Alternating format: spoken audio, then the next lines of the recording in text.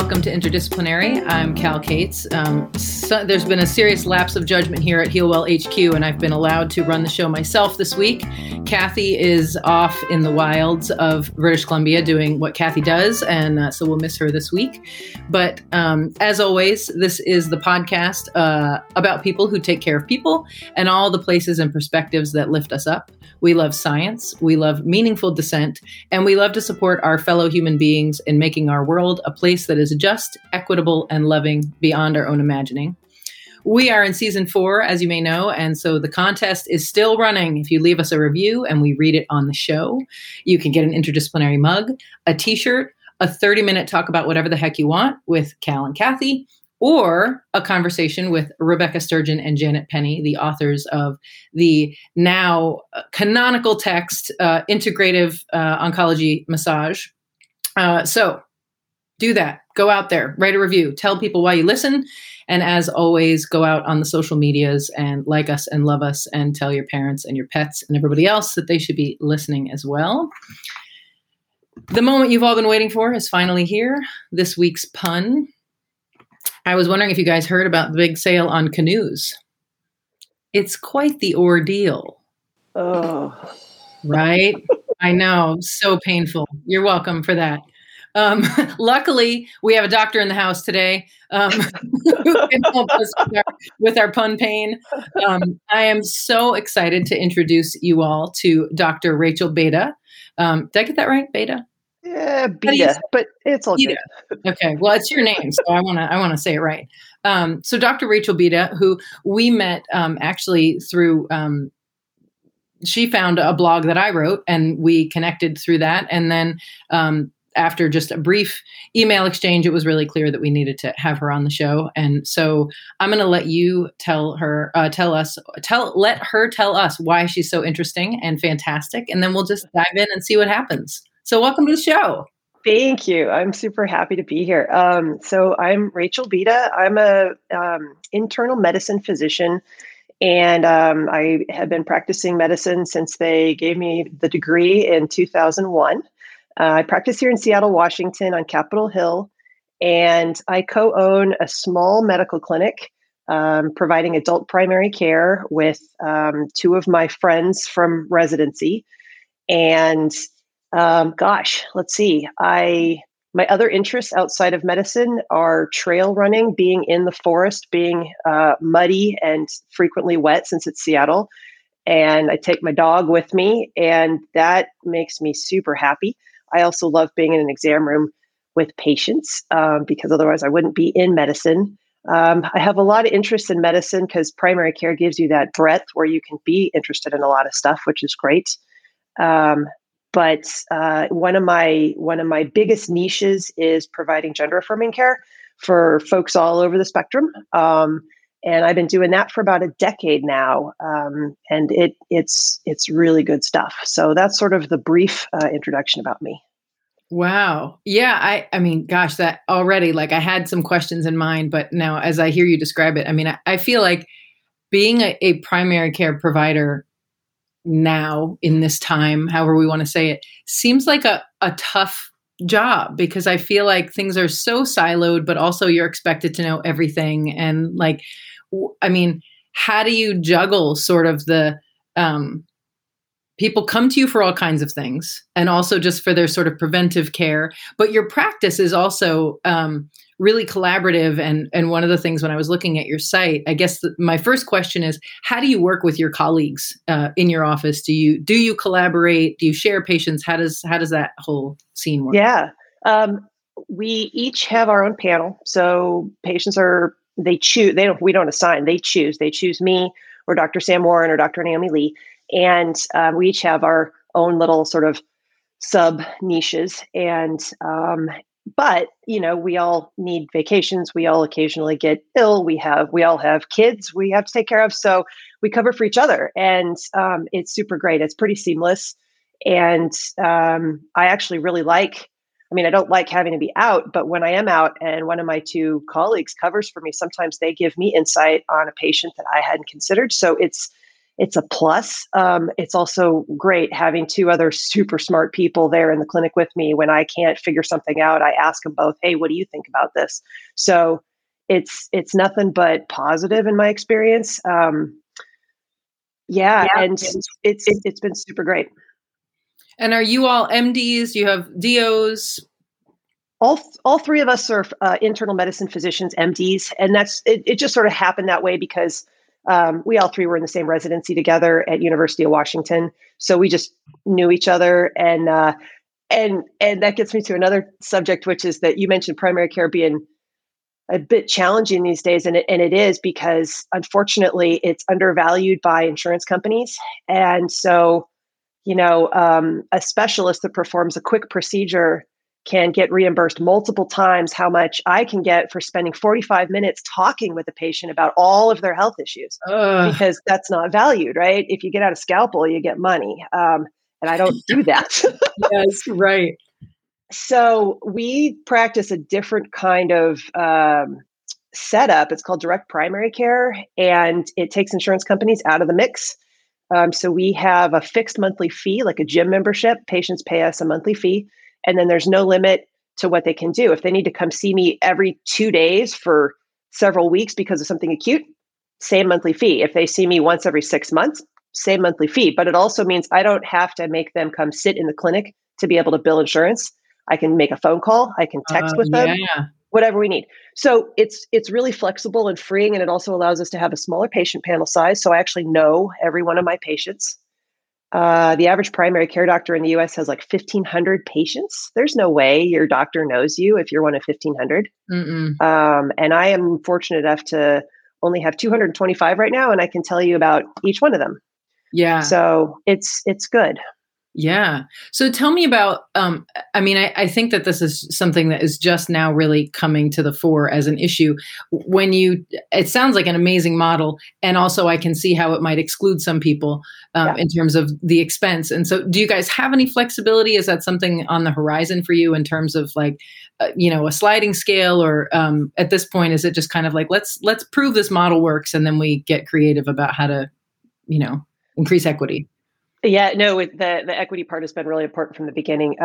Before I joined this small practice with my friend, I worked at Pike Market Medical Clinic, which is now called Neighbor Care Health, Pike Market, and the patient population there is full of folks who, prior to the Affordable Care Act coming on board, most of them didn't have any insurance and had no resources, and so maintaining that sort of ability to care for everybody was important to me and to Dr. Warren when he founded the clinic. So what we do is we offer, I guess you could call it a sliding scale. What we do is we tell people if they can't afford the monthly fee, just let us know. And then we ask for a couple of self-reported metrics, like, how much do you make? How much do you think you can afford? Mm-hmm. And then we go from there. So we set aside a certain percentage of our expected income to be set aside for that. Mm-hmm. And quite a few of my folks, of my patients, aren't able to pay the full fee, and they pay me what they can. And it's also dynamic. Like, the gig economy being what it is these days, a lot of people go in and out of employment. And so they'll tell me I can't afford to pay for a few months. I say, okay, fill out this quick, like 3-line form for me, just so that we're all on the same page. And then they let me know when they can go back to paying the full fee. Okay.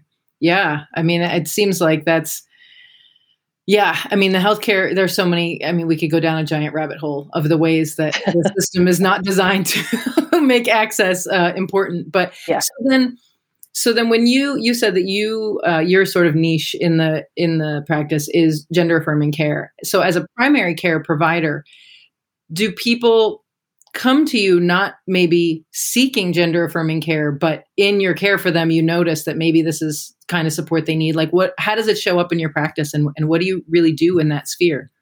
Yeah, that's a great question. So, first of all, we try to make it visibly obvious when people come into the clinic that we are here for the LGBTQ plus community. There's a big old pride flag on one wall and a big old trans flag on the other wall. And we try to make it, we have handouts about resources, and we have just one bathroom with just bathroom on it, like all the things that make it Right. visibly obvious. So yeah, I think a lot of folks call wanting gender affirming care, but I've had several patients that came to see me for other reasons. And after being my patient for a couple of years, they say, "Hey, I wanted to talk to you about something."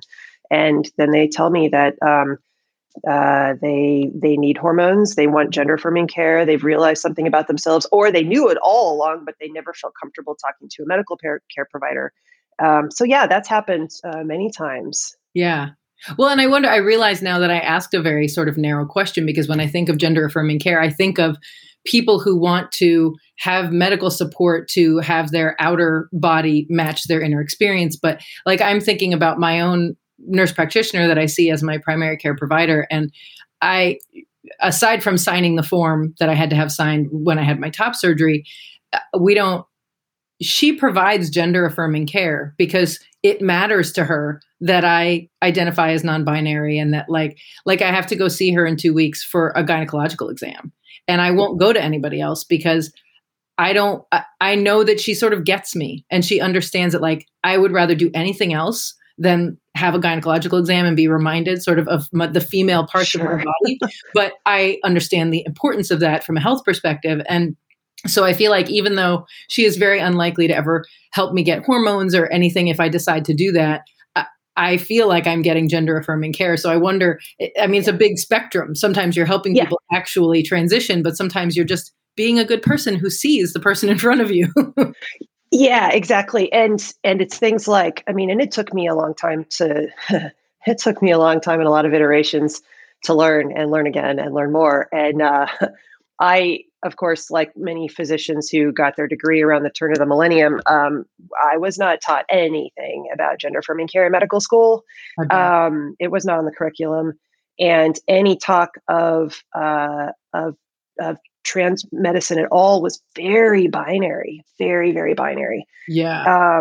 And so I learned on the job at Pike Market. Not only is Pike Market Medical Clinic, Neighbor Care Pike Market, really great for underserved folks of any type, but it was the first, as far as I know, and I hope I'm not getting this history wrong, it was the first clinic that very definitely provided gender affirming care to folks as far back as 1980s, as far as I know. So I learned on the job there. It was somewhere people knew they could come. And there was a doctor there who had learned from another doctor who had learned from another doctor. And so when I showed up, they're like, "Hey, we have folks that need gender affirming care. Are you interested in doing that?" And so, yes, they taught me on the job.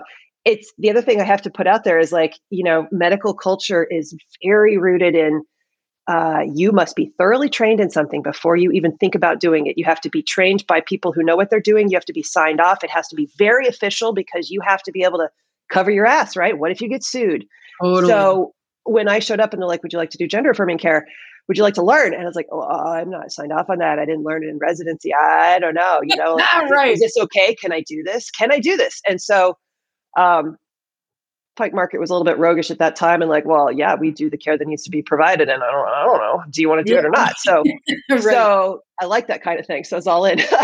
But yeah, I also had to learn and adapt along the way over the last decade, learn a whole lot more. And now, oh gosh, like we thought we were being super progressive in med school when we were taught to ask, "Do you have sex with men, women, or both?" And that was super progressive. And now it's not about do you have sex with men or women? It's like, what kind of health risks do I need to consider because of the good sex you're having? And like, what kind of parts are involved with the good sex you're having? And what should I be thinking about? Right. Right. Well, and so because this is such an interesting thing, we've been talking a lot about the fear on the part of providers of alienating people who are cisgendered and who one of my friends is a primary care provider, and she said that, she now asks, "Do you have sex with a sperm producing partner?" And that she's like, it's a weird but accurate question to ask. And if you are asking a cisgendered heterosexual person, female, about that, or male, I guess, they're afraid of risking their relationship by appearing lefty, and appearing, and it's so, I have such a struggle with this has become political, that like human rights and seeing all of the variables within humans is, you are a crazy Democrat, a crazy, socialist. And so like Seattle is obviously a pretty progressive place, but I'm sure you have, how do you deal with that tension yourself, or do you even experience that tension? Oh, I occasionally experience it, but I don't care anymore. Like, I found like, first of all, once I got past 40, I care a lot less. It is a magical threshold, right? Yeah. And then, I become more comfortable with just asking people. And I mean, I talk about vaginas and penises and anuses and everything all day long, and it's not weird to me anymore. And so, I ask like, hey, does the person you have sex with have a penis or a vagina? And, what are you concerned about? And, that sort of thing. So, and the basic thing is you don't presume. You don't presume anything about anybody. You ask open-ended questions. And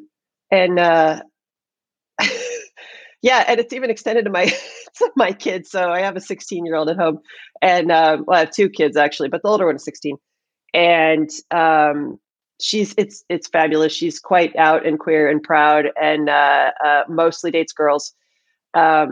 But I said, hey, if you ever find yourself around somebody who might be producing sperm in your general direction, use a condom. Excellent. Good talk, Mom. Good talk. She rolls her eyes. She's like, ugh. Yeah.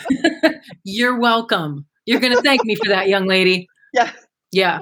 Wow. Yeah. So that's an interesting, I don't even think this is a question that can be sort of reasonably answered, but I want to ask it anyway. I know that when you and I first connected on email, you shared with me your own sort of seemingly, quote, normal, family, but then, you lift up the covers and you're like, oh, look at all the layers here. And I wonder if you're not comfortable sharing, I totally get that. But if you are, cool. I would love to hear about, how you guys are undercover. Yeah, no, totally cool.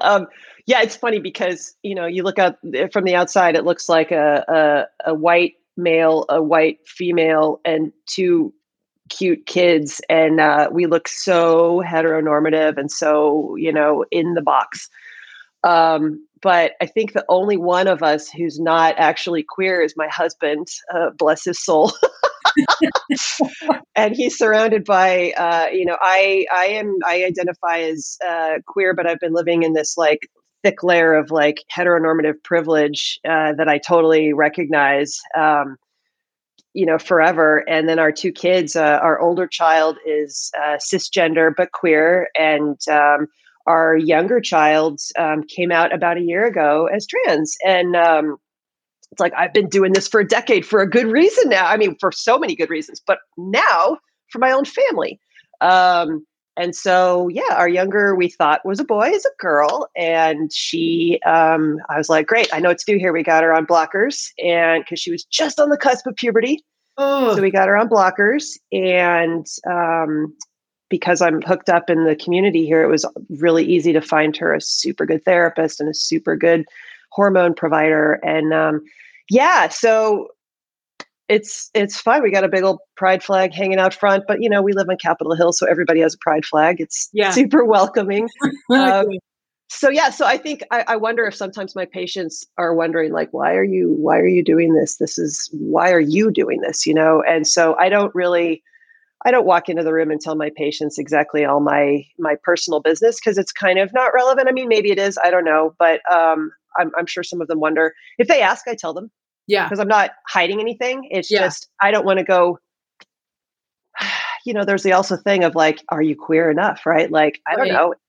Do I get to count as queer because I'm married to a white dude? Like, does that matter? I don't know. So I don't, if people ask, I tell them, but otherwise I don't go around shouting it. Yeah.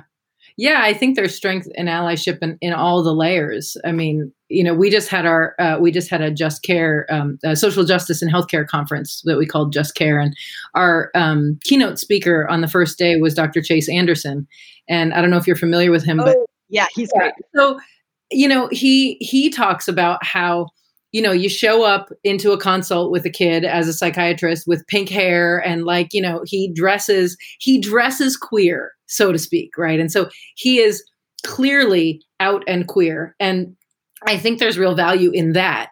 And I also feel like it's great to know that you don't actually have to have pink hair and like a leopard shirt to be queer. And that queer is an internal experience and a state of mind as much as it might be outward expression. And I guess I feel like, yeah, I mean, that question of are you queer enough is one that I think a lot of us ask and sort of wonder. And I think it is confusing for people who don't consider themselves queer. But I also feel like more and more people are going to be identifying as queer as we stop telling the lies about what it means to be not queer. Yeah, I think so. And I mean, you don't choose who you love. You don't choose who you wind up being attracted to. And, I fell in love with a great guy. And so here we are. It is what it is. So how do you navigate? And maybe, I mean, I guess maybe as a primary care provider, this isn't part of your navigation. It's more a referral. But I know that the teasing apart of sexual orientation, gender identity, gender expression, like, I don't know what my question is, but I think you do from the look on your face. Like, what happens with your patients who are like just confused and like, I don't see anything that looks like how I feel and I don't know what to do. Yeah. Well, I mean, first of all, I know my strengths and my weaknesses, and I would say I'm not a therapist. And I highly, highly recommend, I mean, I think therapy is good for everybody. Everybody's got something they could work on, right? And so I try to not insist, but I very definitely suggest, recommend that they could find a good therapist. Yeah. Because a good therapist, I mean, we are super lucky in Seattle to have a whole lot of gender competent therapists. Yeah. To find a therapist to talk about it. I presented as, gosh, I never presented as, you're this. Well, here's what you have to take. It's like, here's the menu. Let me describe to you all the items on the menu, and let me tell you about what the menu items will do in theory. Yeah. What sounds like you? What sounds like it fits you? What are your goals? What do you want to see your outer body look like? What does your inner body feel like? And how do we pick the right things off this menu? And so that's how I approach it. Yeah. Do you have any sense of like, because for me, as you know, I mean, on my blog, I shoot my mouth off a little bit about my own experience, but I feel like, my own, I guess, transition, if you want to call it that, has been like a 25-year process that partly is because culture wasn't up to speed and there weren't options, but also because that was my path. I feel like there's real value in it taking time. And like, so like it took me a long time to come around to top surgery. And I thought, after top surgery, I'm probably going to want hormones. But after top surgery, I was like, no, we just hit the spot. Like, and I feel like there's such momentum to get out of the discomfort of not feeling like you belong that I wonder, like, I don't think people are being forced into transition, but I also know that it's hard to watch patients suffer in this not knowing. And, how much influence do you have? Do you feel like you need? In that process where do you say to patients like, so there's no rush here, like you can do this for a little bit and see how it feels, or sure. Is that ever a thing that happens in your process with patients? Oh, sure. And I also tell them, like, I don't want you to rush on anything. Some of this is reversible if you stop, but some of it isn't. Some of it takes months to really start physically seeing things, but some of it, might start to happen more quickly than you expect. And so I don't want you to rush into anything that's not going to be reversible. But I also tell them that, taking one dose of testosterone or one dose of estrogen is not going to flip a switch that can't be unflipped. And so sometimes I also don't want to gatekeep. Like, there's been so much gatekeeping. Yes. So I never tell them, I don't think you're ready. I never tell somebody no. I never do. And I never make anybody come in with a letter or a signature or a whatever. Like, it's enough for me that you're an adult. That's the other thing. I have the benefit of only treating people who are 18 and older. So I don't have to worry about parental consent. I don't have to worry about age of majority. If I treated children, I'd have to completely rethink and learn more. Yeah. But I have the privilege of only seeing adults. So when somebody comes to me who's 18 plus, I don't question them. I say, if that's your truth, that's good enough for me. So then we talk about what they would like. And I tell them, again, like, one dose of testosterone, I think it's going to be pretty informative because I did have It's pretty rare. Usually by the time people come to me, they know they've been waiting. It's bursting out of them sometimes. Um, and they want the hormones yesterday. But I've had a couple, well, not very many, but one in particular who I gave hormones to. And they came back and they're like, I'm not really sure this is doing what I thought it was going to do. It's not really making me feel all affirmed and stuff. And so we stopped and we're like, okay, let's stop. Let's think about it. Let's wait. Do you have a therapist? Yeah, right. Yeah, wow. Yeah, I wonder, I mean, I feel like it's going to continue to evolve, and I hope there's space for it to evolve, because I feel like there's a real our culture is not designed for nuance, and people are very nuanced, and I feel like so much of what is happening for at least younger folks that I keep hearing from about, like, yeah, I've always felt sort of, not in the right body or whatever. And I feel like for me, my N of one is that, like, I'm not in the wrong body, I'm in the wrong culture. And like, as the culture shifts, I wonder if there will be, I guess, just more space for expressing and being different without necessarily feeling the need to change your hormonal makeup or to have surgery. I mean, I'm in full support of when people need that, but I feel like there's a rush to be like the third leg of the binary, right? Like I don't fit here or there. And so if I do this, then that will work. And because there's still not room for, like, well, I'm a little bit this, I'm a little bit that. Yeah. And I've had a few patients who knew that they wanted to be more to the masculine side of where they started out. Mm-hmm. And we worked together to find the right hormone regimen and masculinize them some. Mm-hmm. But then once they got some of the irreversible changes of masculinity, like a little bit lower voice, a little bit of beard hair that's probably going to stay. Yeah. They felt like, I got the sweet spot now, but I don't want to keep the testosterone on. I want to go back to my normal hormone cycles.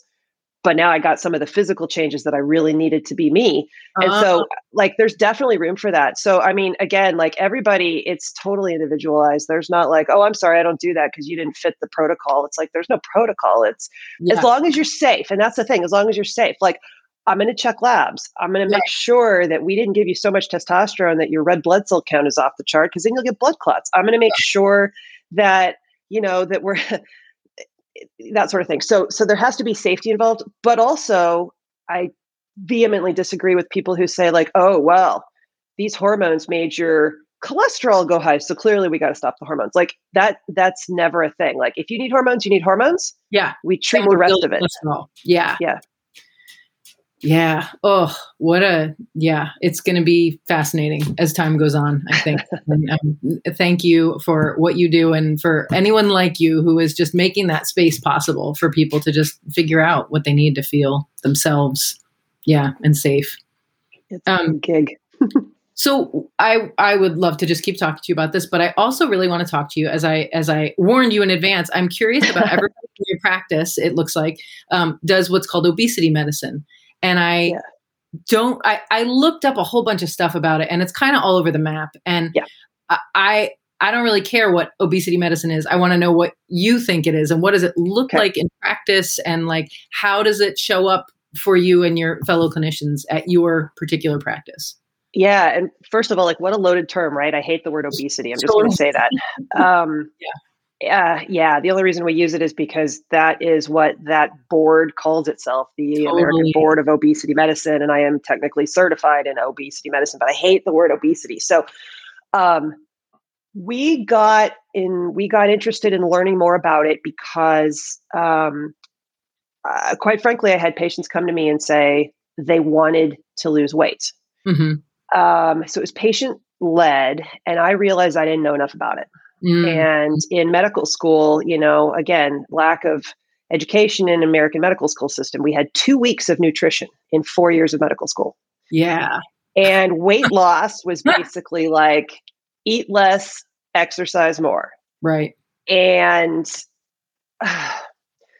basically we're all taught weight loss pills don't work, don't bother. People just need to have more discipline.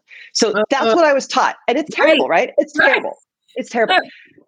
And at the same time, I mean, there's a pretty decent, thick layer of evidence that there are some medical conditions that are exacerbated by carrying around extra weight on your frame. Okay. So I don't want to just totally discount like, any weight is a good weight, because clearly at the extreme ends, like if somebody is massively undernourished, Uh-huh. that's not healthy. Right. And, I've seen patients die at the extreme ends of the weight spectrum because they literally couldn't ventilate their lungs anymore because there was so much weight coming down on their chest. Sure. So at the extreme ends, it's pretty obvious. But within that, it's not obvious. And Right. the medical institutions will tell you, oh, it is obvious. We know that your BMI has to be less than 25. We don't even have evidence that proves that. If you look at the lowest mortality rates on the mortality curve, Mm-hmm. it's people who are technically overweight. Yeah. Technically. Yeah. So the whole thing breaks down, right? So I did this because I wanted to be better educated about when a patient comes to me and they tell me I would like to lose weight and I've tried all the usual things and it's not Mhm. working and I don't know what's going on and I don't feel good in my body. Can you Yeah. help me? Yeah. So that's where I started from. And I'm also a science nerd. I just wanted to understand, like, clearly it's not one size fits all, clearly. Right. And so what is going on a cellular level, and what do we know and what can we bring to the table? So it was all of that. I also will say I have been told by patients many times that they have gone into a doctor's office before and they've said, my knee hurts. And the doctor says, well, you need to lose weight. Right. Or whatever's going on with me. Oh, well, you need to lose weight. And they tell me quite honestly, they're like, you don't think I know that I'm larger than the average human? You don't think I see that in the mirror? Like, I'm not stupid. Why are you telling me this? Yeah. So I never lead with that. In fact, I don't mention weight at all unless a patient brings it up. Mm-hmm. Or in very rare cases, if there's a medical condition that we have tried to treat with all the other things Mm-hmm. and their medical condition is serious, and I know that excess weight contributes to that medical condition, then I'll bring it up. Mm-hmm. I hate bringing it up. I never want to be the one to start the conversation. Yeah. So I Yeah. try to let patients bring it up if it's important to them. Mm-hmm.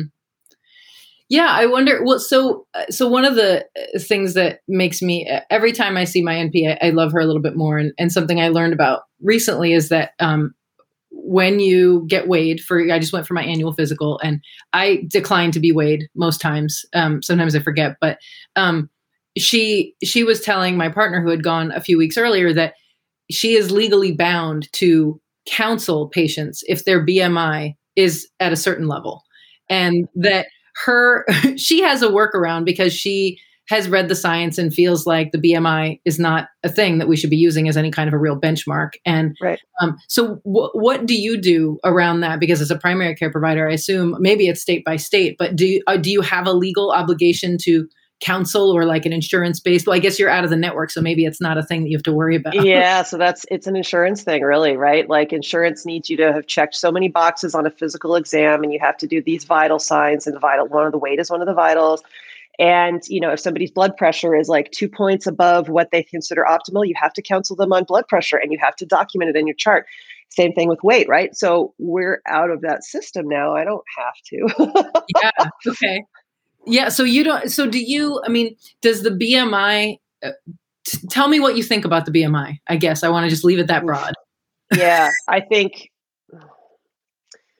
don't think it's that useful, honestly. I think I can use it to my advantage if I need to. Like, if a patient tells me they would like to lose weight, Uh-huh. and so again, patient led.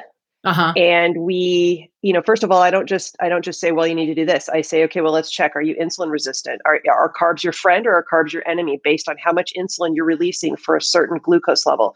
So Uh-huh. we look for that. And then we try to tailor, and I ask them, how do you eat? What do you like to eat? Like, what are your circumstances? Do you run out of resources for food by the end of the month? Like, tell me what you do, and then we're going to do enough blood work, make sure your thyroid's okay, make sure all these other things are fine. Is your liver normal?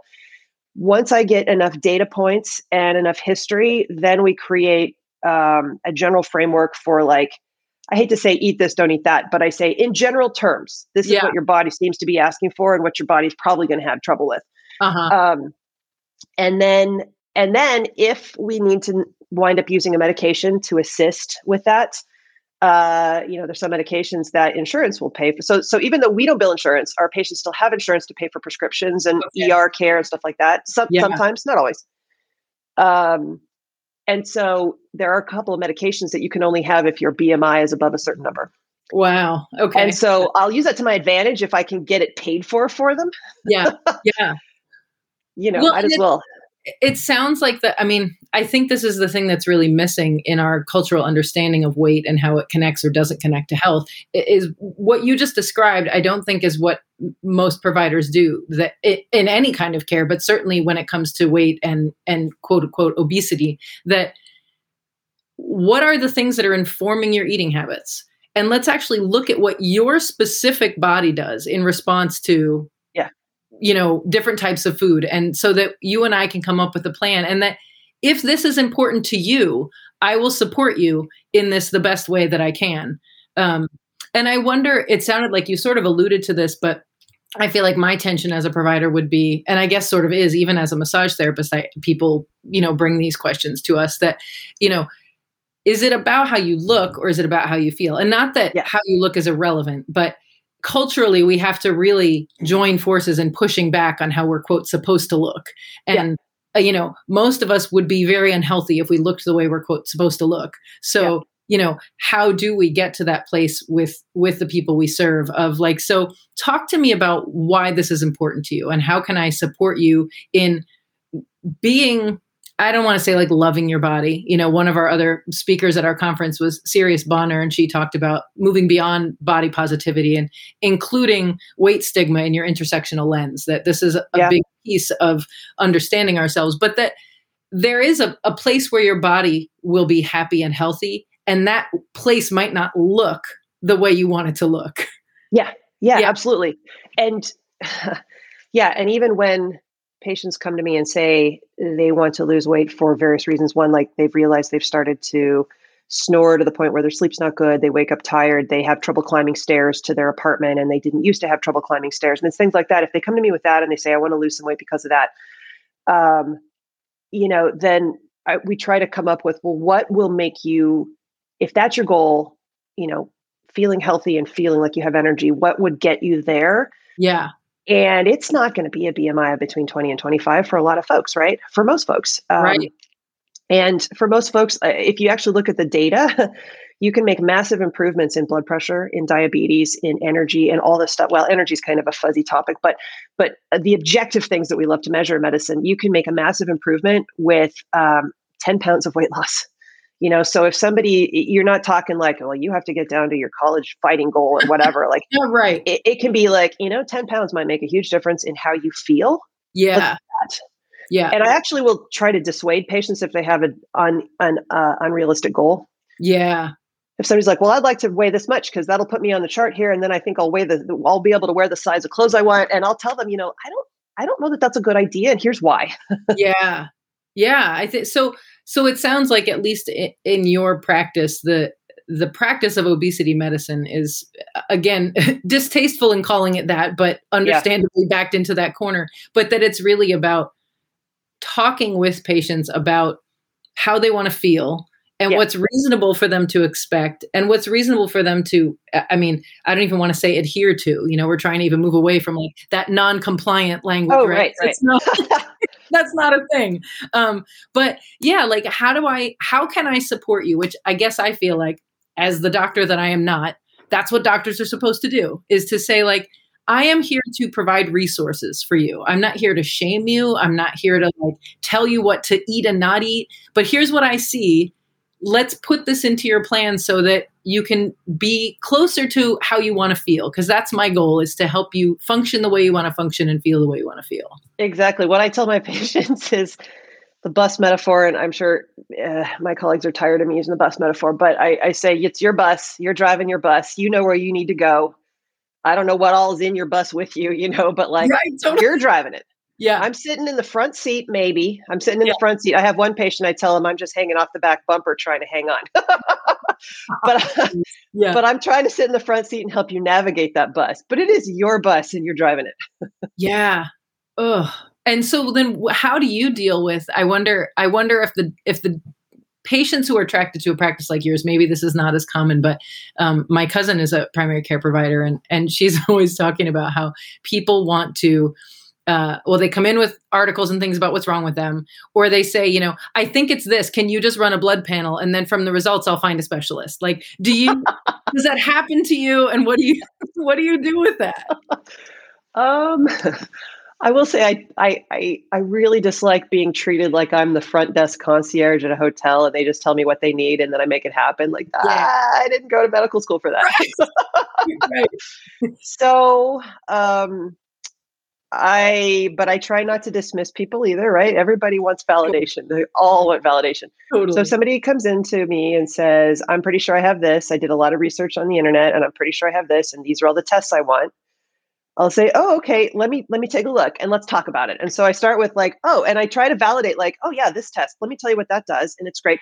Because I had one patient, for example, who came in with a whole list of blood tests. They didn't even know what any of them did, but something on the internet said, this is what you need.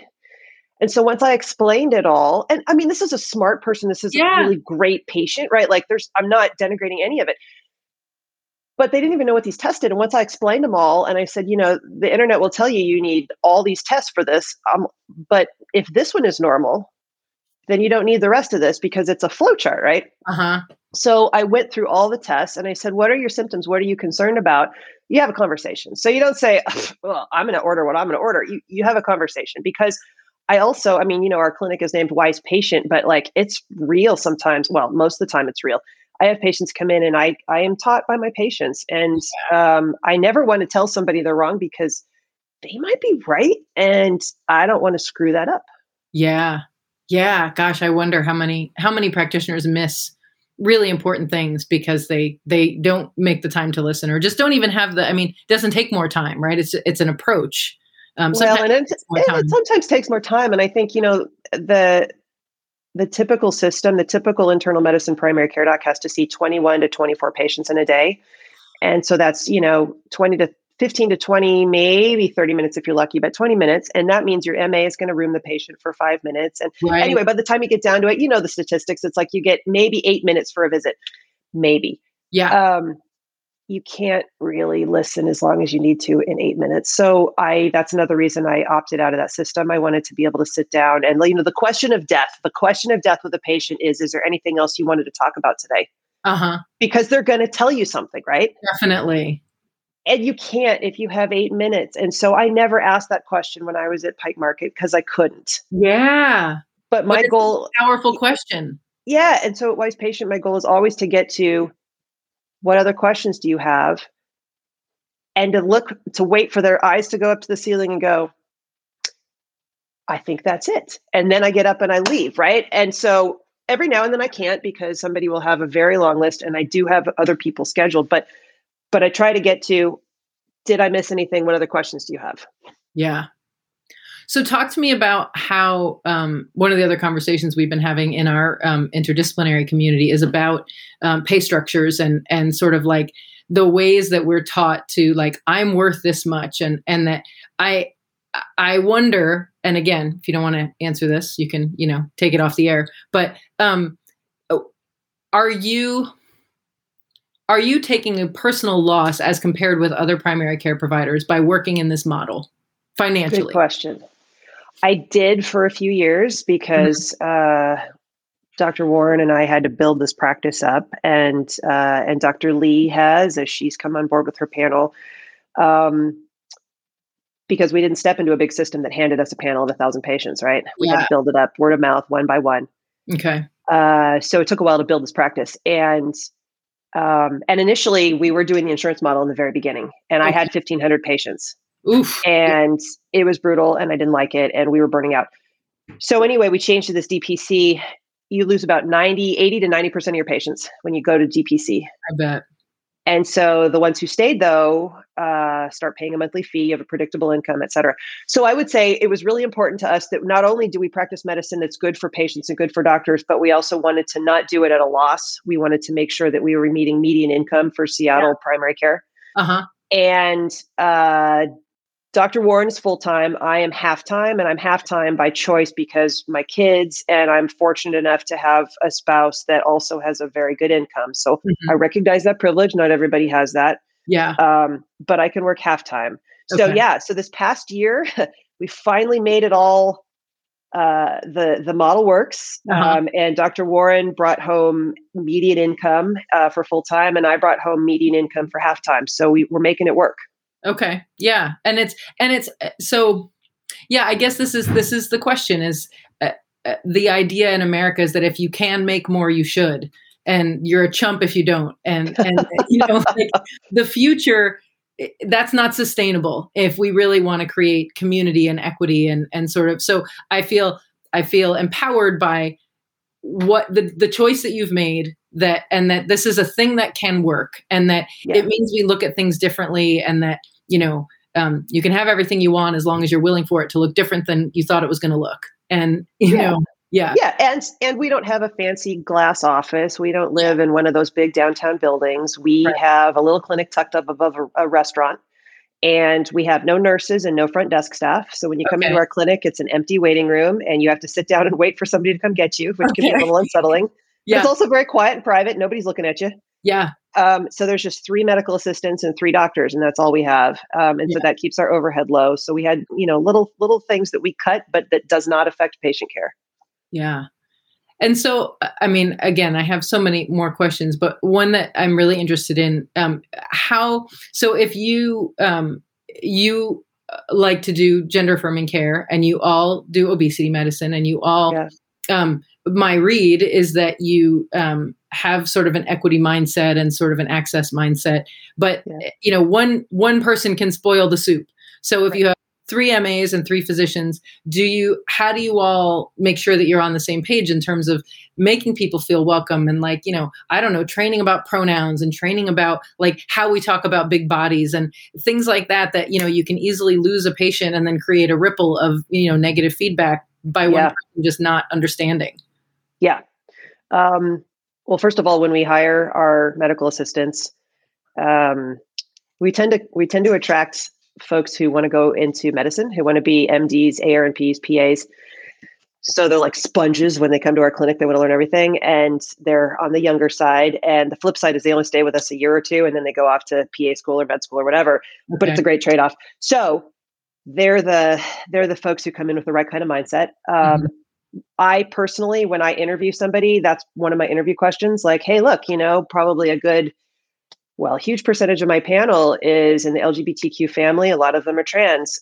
It is critical to me that you understand that is one of the important things here, and that you be able to use the pronouns, use anatomic language rather than gender specific language, stuff like that. So it's part of the screening process. Like, I don't hire them unless I feel like that's going to work. Yeah. And, I've known Sam Orens for 20 years, and I've known Naomi Lee for almost as long. And so, we also know each other so well that it's going to work. Yeah. Sam's niche is more cardiovascular prevention. He can talk in more depth about cholesterol than anybody I've ever met. If you're worried about your heart, he is the guy you should see. Awesome.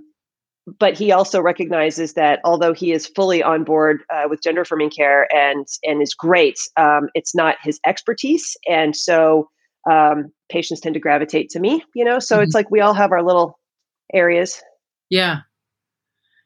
Yeah. Wow. Yeah. So, I mean, that makes sense. And I mean, with 6 people, it's more manageable than 30 people. And absolutely. If you guys grow, or I don't know if so that was my next question, actually, like, what's your vision for your practice? And I don't know if there's a tip for patients in our listening audience about like how to interact with their primary care providers, or what they might be missing. Yeah. Ooh, that's a good question. Gosh. I mean, we do want to grow the practice, but we want to grow it small and organically. We don't want to just suddenly have a merger and then have it spiral out of control. Yeah.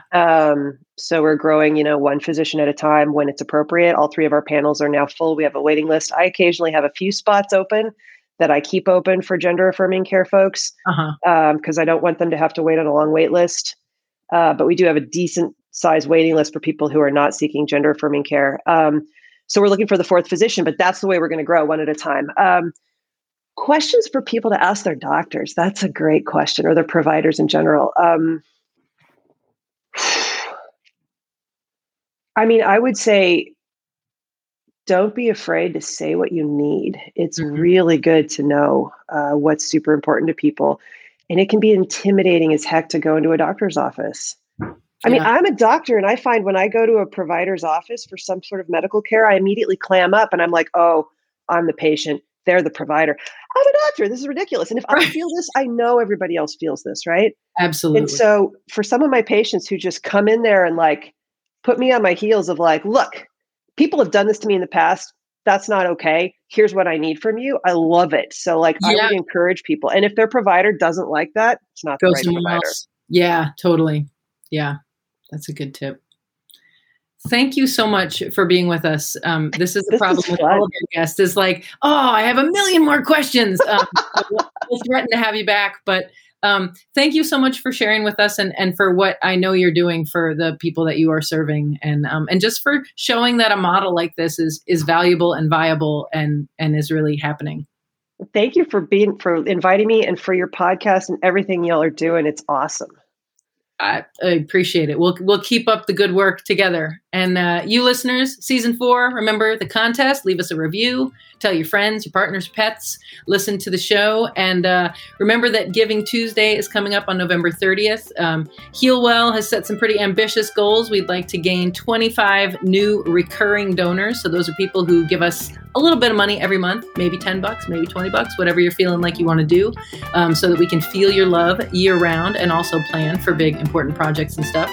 And we're hoping to raise $30,000 straight up dollars. So spread the word, get on our website, donate when Giving Tuesday gets here, November 30th, and keep listening. Thank you, guys.